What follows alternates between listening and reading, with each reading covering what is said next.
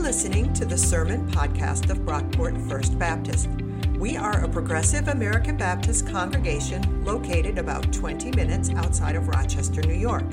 To learn more about our church and support our ministries, please visit brockportfirstbaptist.org. He left that place and came to his hometown, and his disciples followed him.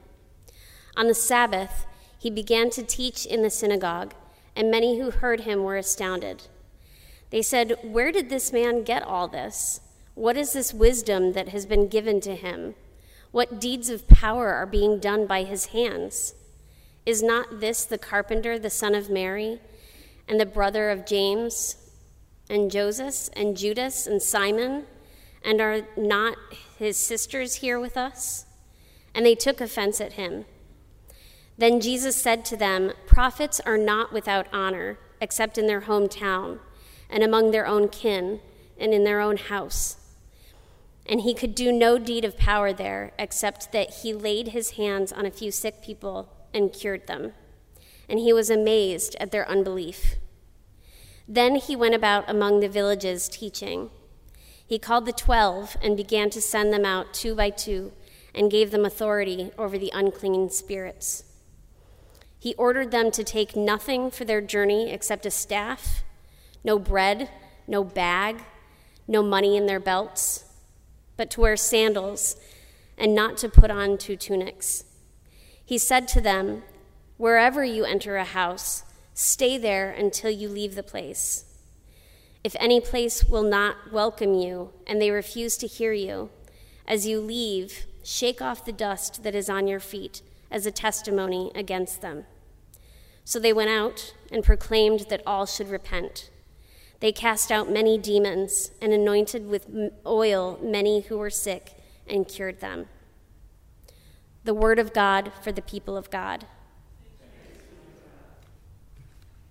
Thank you, Christy, for that reading. So, of course, I'm given this, and the first thing that I have to say, I was overcome with gratitude. If you don't know me and you don't know my story, you don't know that I grew up here at this church, and I left for approximately 20 years, and I was so nervous walking in the first time, and I was received with nothing but glad hearts and giant hugs, and I appreciate that. Thank you. And I was going to attempt to start with like funny one-liners, but that's all I kept coming to was my gratitude. So thank you. We're going to shift into our verses for today, and as we always stress, remembering context is so important to fully understanding Scripture, even when it might seem straightforward. So I'm going to situate us back in Mark, where Pastor Dan left us last week. He preached on raising up the rich man's daughter and healing the poor, outcast woman, restoring both of them into full community. And Mark was making a statement that all people, no matter their stature, no matter their wealth, their personal status, whether they were clean or unclean, Jesus was going to be their source of healing if we allow him to be. Jesus is an equalizer between us all. He was highly sought after by both the woman and the girl's father. So we're coming out of where Jesus was being followed and sought and loved. And now he left that place and he goes into his hometown. And that's where our scripture starts today. And his disciples, they followed him. On the Sabbath, he began to teach in the synagogue, and many who heard him were astounded. They said, "Where did this man get all of this? What is this wisdom that has been given to him? What deeds of power are being done by his hands?" They start out being amazed and astounded at what they're hearing, and now what they're hearing from him. They have watched this man grow from childhood, and here he comes back.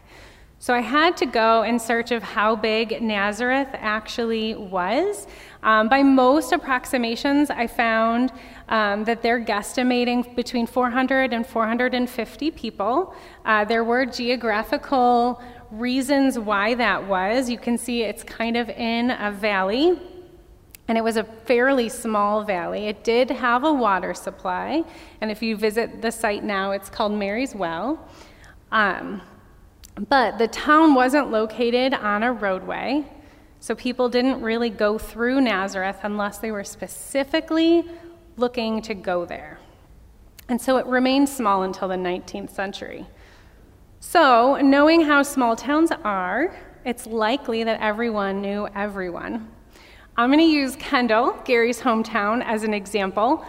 When we moved back, it has a population of 2,600. This was something it cracked me up. Everywhere I went, and I would, all my little kids were in tow.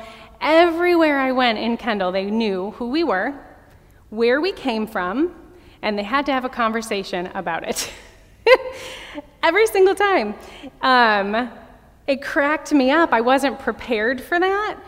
And so here we are in a town of 2,600 in a very disconnected society, and they knew us, so there's no way that Jesus wasn't known by every person in Nazareth when he returned. These people have watched him grow, and they've probably watched him follow his father Joseph around, learning his trade that he was expected to follow. There's a chance they might not have heard the story of his birth, because remember that happened in Bethlehem. And there's a chance that they have no idea how Mary was visited by an angel, and they might not know who John the Baptist is because they didn't live in that same town. So here Jesus comes back, and they really only know him as a child growing up to now. And so as he's teaching, the people go from astonished and amazed in a hot second to belief or disbelief. In verse 3, it says, "Is not this the carpenter, the son of Mary and brother of James and Joseph and Judas and Simon? And are not his sisters here with us?" And they took offense at him. Like that. It happened so quick. So the word used for took offense in Greek is skandalizo. You guys want to say that one? It's a fun one. Skandalizo. Yeah, so what does that sound like? Scandalous. So the actual meaning is took offense. However, the base is the same base as the word scandal. This is a scandal in their eyes.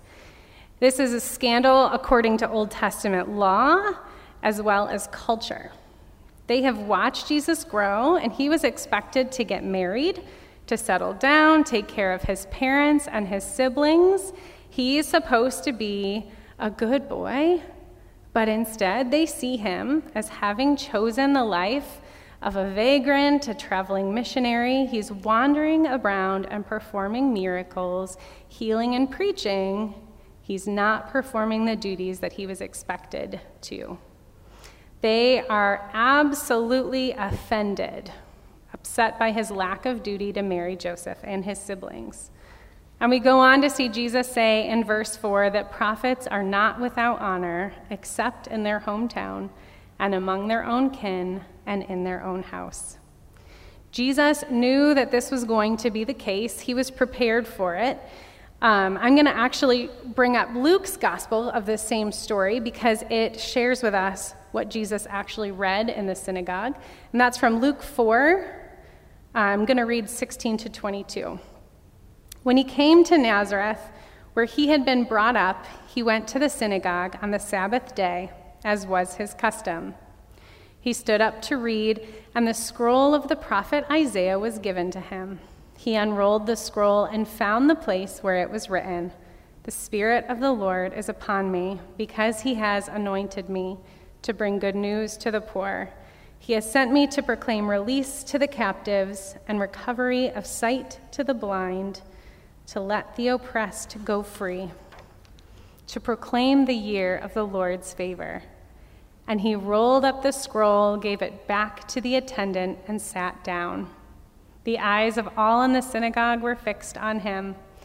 Then he began to say to them, "Today this scripture has been fulfilled in your hearing." All spoke well of him and were amazed at the gracious words that came from his mouth. They said, "Is not this Joseph's son?" So no wonder they were upset.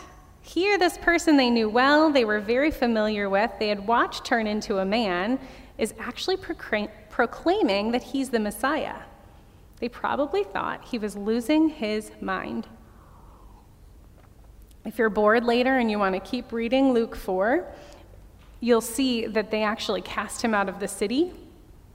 And it ends fine for him. He's able to walk away. However, it was serious. They were really seeing the scandal that this was.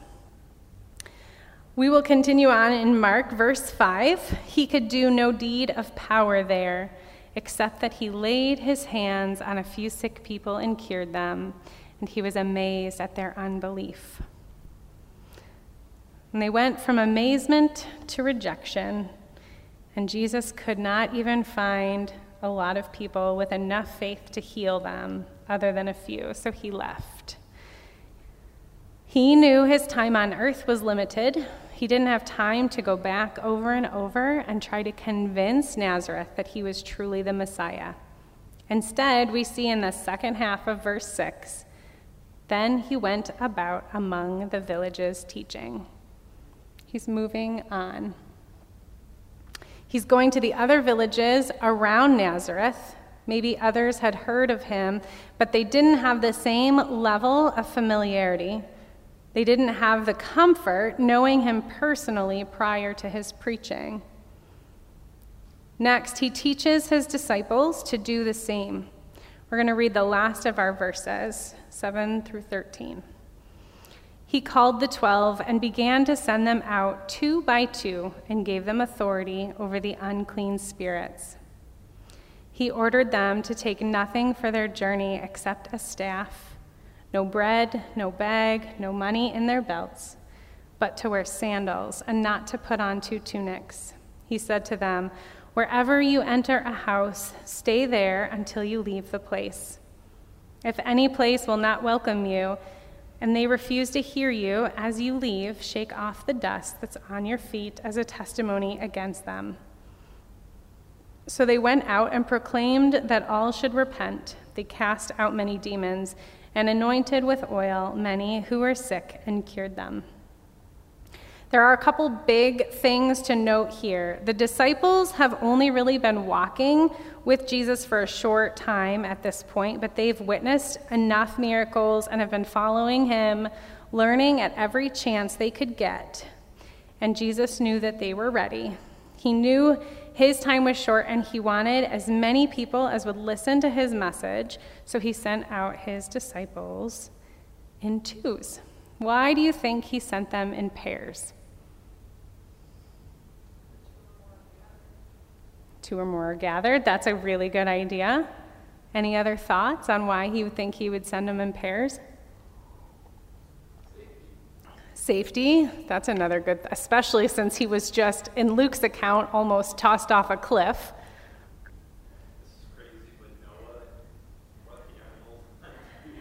Do you know that that's not crazy? I read that in a commentary too, but I did not put that in here. But yeah, the idea that Noah, he had 2s come to him, and now Jesus is sending them out by 2s.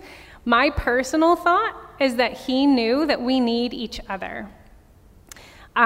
He warns them that they are going to face rejection. So when we're dealing with rejection, and when they're dealing with this rejection, they have each other, so they wouldn't have to go it alone. And the last thing is they weren't to bring anything with them. They were to trust that God would provide housing and food and all of their needs. And there's just such simplicity in that I just had to bring it up, because that is amazing. The amount of faith that they had after just a few short months of walking with Jesus. And so now I'll address the oddest part of the verses, and again, context is key.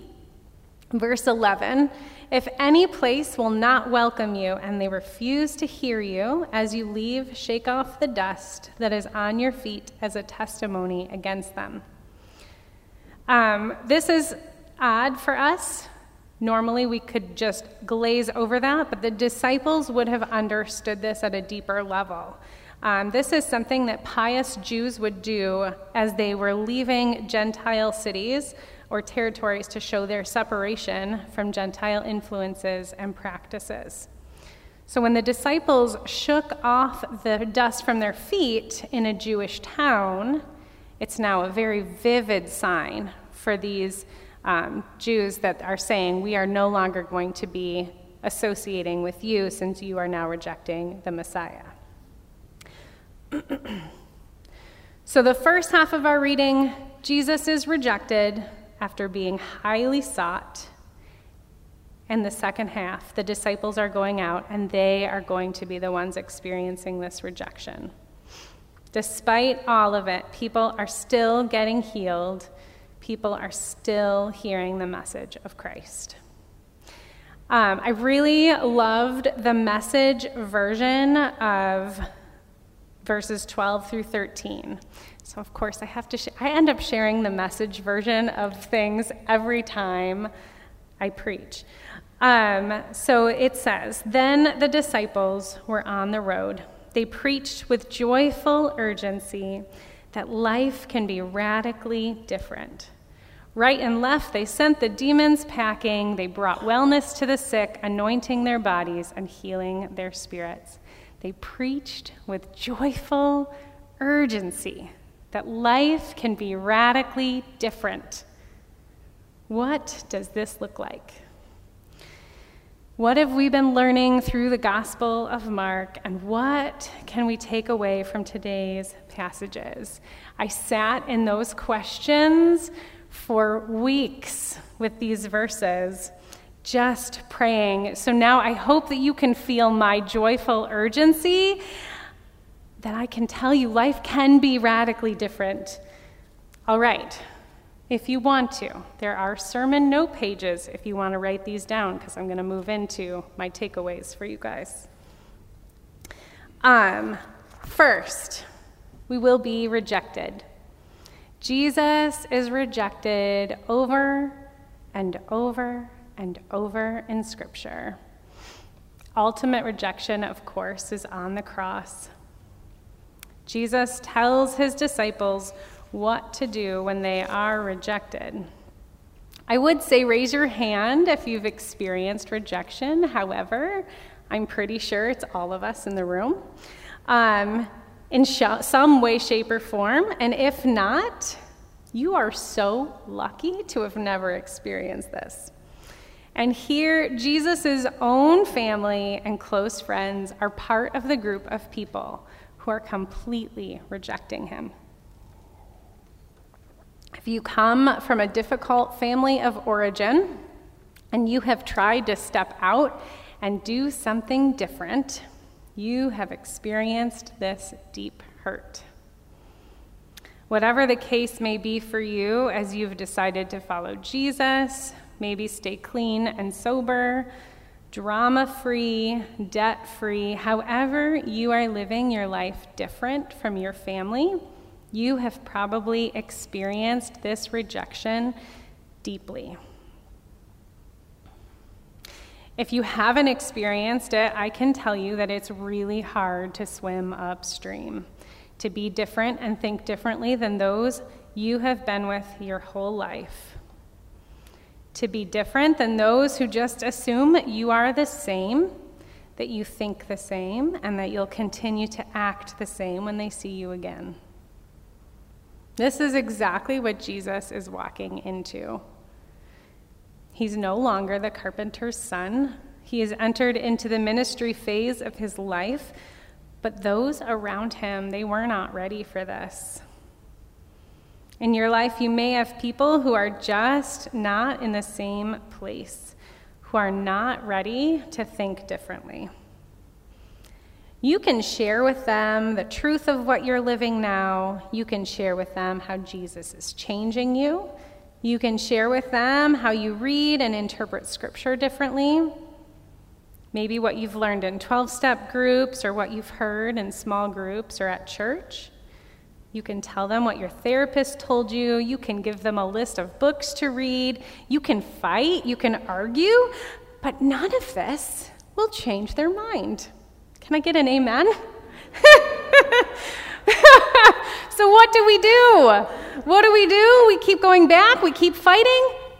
What does Jesus say? This is my second takeaway. Jesus says, move on. He did not stay in Nazareth, attempting to convince them to listen to him. If you go back to the Luke version, you're going to see how they really treated him and cast him out. Jesus was not welcome, and so he moved on. And maybe you've never experienced the deep rejection within your family, and I hope that you haven't, but I'm sure you've experienced getting yourself caught up in arguments with those around you, maybe over political beliefs or religious convictions. How many of you have gotten drawn into Facebook debates? I want to encourage you to drop these arguments and be like Jesus. Shake the dust off your feet in a sense and just move on. You get to choose with whom you associate. You get to choose with whom you argue and whether or not it's worth it. You get to choose who you spend your time with. You don't get to choose who your family is, but you do get to choose how much time you spend with them. You don't get to choose who you work with, but you do get to choose how many conversations you have with coworkers that you disagree with. So, of course, we can't choose all aspects of our life, but we can choose how we react to the circumstances. If you need help with this, get yourself a good therapist and start working through it. It is worth the hard work. So I want you to make sure that you're hearing what I am saying. When you get rejected personally, you can move on and not continue to associate with specific people or not to continue in specific arguments. I am not saying to be silent in the face of evil. Not at all. There's a time and a place to stand up for things, though. To protest peacefully, to stand up for others, but taking the time to discern when and where that takes place is so important. Wasting our time and energy and getting lost in the noise of life around us may not be the best outlet and use of our compassion and our energy. Finding the right way to stand up for others, the right way to make a statement is so important. As a side note, as you're watching the news and seeing the images coming out of the Ukraine, and our hearts are breaking, remember, compassion fatigue is real. As with anything, we can get wrapped up in the hurts of those that we see on the news and in the articles we read and in the conversations that we have, and we can lose our ability to really be effective and healthy people in the everyday life stuff. We can lose our ability to live out of the fruits of the Spirit, and we can lose our ability to focus on those people and those hurts right around us. We need to take care of ourselves and our immediate family and friends well in the midst of the world's difficulties. We can choose how much time in the media we submit ourselves to. We can choose what media outlets are the best for us. And we can choose what goes into our hearts and our minds in order that good keeps coming out too. This is something that personally I have been experiencing the last few weeks especially. And I actually changed my phone settings. My kids have all these settings and limits on their devices, and I thought, well, I'm an adult, I'll be fine. And the last couple weeks, I've just found myself scrolling and reading article after article, and it was really affecting me. So I personally have just put limits this last week on my Facebook. So I'm learning that I know how much it benefits me. And I know I'm a better person. I know I'm a better mom. I'm more present and available in ways that I had allowed myself to not be. So that might mean I don't see your posts on Facebook. If there's ever a real thing that you want to make sure I see, text me. I can't be available to my Facebook friends the same way that I want to be available to you guys. Which moves me perfectly to our last point. We are not meant to do life alone. Jesus came to his hometown with his disciples. He brought his friends with him everywhere he went. And then when he sends his disciples out to spread the gospel, he knew they needed each other. When we are up against difficult things, we need someone with us, someone who's in our court, who will speak truth into our life, but also encourage us to get back up and keep going. If you feel like you need someone in your court, we have opportunities for you. You can join a small group, stay for potluck. There's a group of us on Tuesdays that go out for coffee and lunch and laughter. And you can really allow yourself to be known and to know them. We need each other. If you are walking through major life changes like sobriety or working through deep hurts with a therapist, you really need other like-minded individuals who are going to walk into situations with you. For some of us, that might be a spouse. For others, it might be a best friend or a child. For others, start with just your counselor, and that's good. But when you're ready for more people that you can count on, there are people sitting all around you here that will have your back once they get to know the real you. There was a time in my life when I didn't realize how much I needed this. And I can tell you that now, as years have gone by, I've never been disappointed for allowing the right people into my life. The ones that I've just clicked with. I've never been disappointed for truly loving others and allowing them to love me. So, summing up our points, you will be rejected. Yay! But you get to choose to move on and make sure that somebody is with you through it all. Please join me in prayer. God, I just know someone here has been struggling with this with me. Lord, we know that I too struggle with being rejected and moving on. Help us all to have your heart, to increase our peace, our kindness, and our love. Increase our discernment of our time and our energy. Help us know when to move on and when to keep fighting. And help us, Lord, to be your hands and feet in our broken world and to see your kingdom and your hand all around us. It's in Jesus' name we pray. Amen. Thanks for listening. If you enjoyed what you heard, please be sure to rate, review, and subscribe to this podcast on iTunes. You can connect with us on Facebook at Brockport First Baptist, on Twitter at BrockportFB, and on our website, brockportfirstbaptist.org. Our theme music was composed by Scott Holmes. This has been a production of Brockport First Baptist.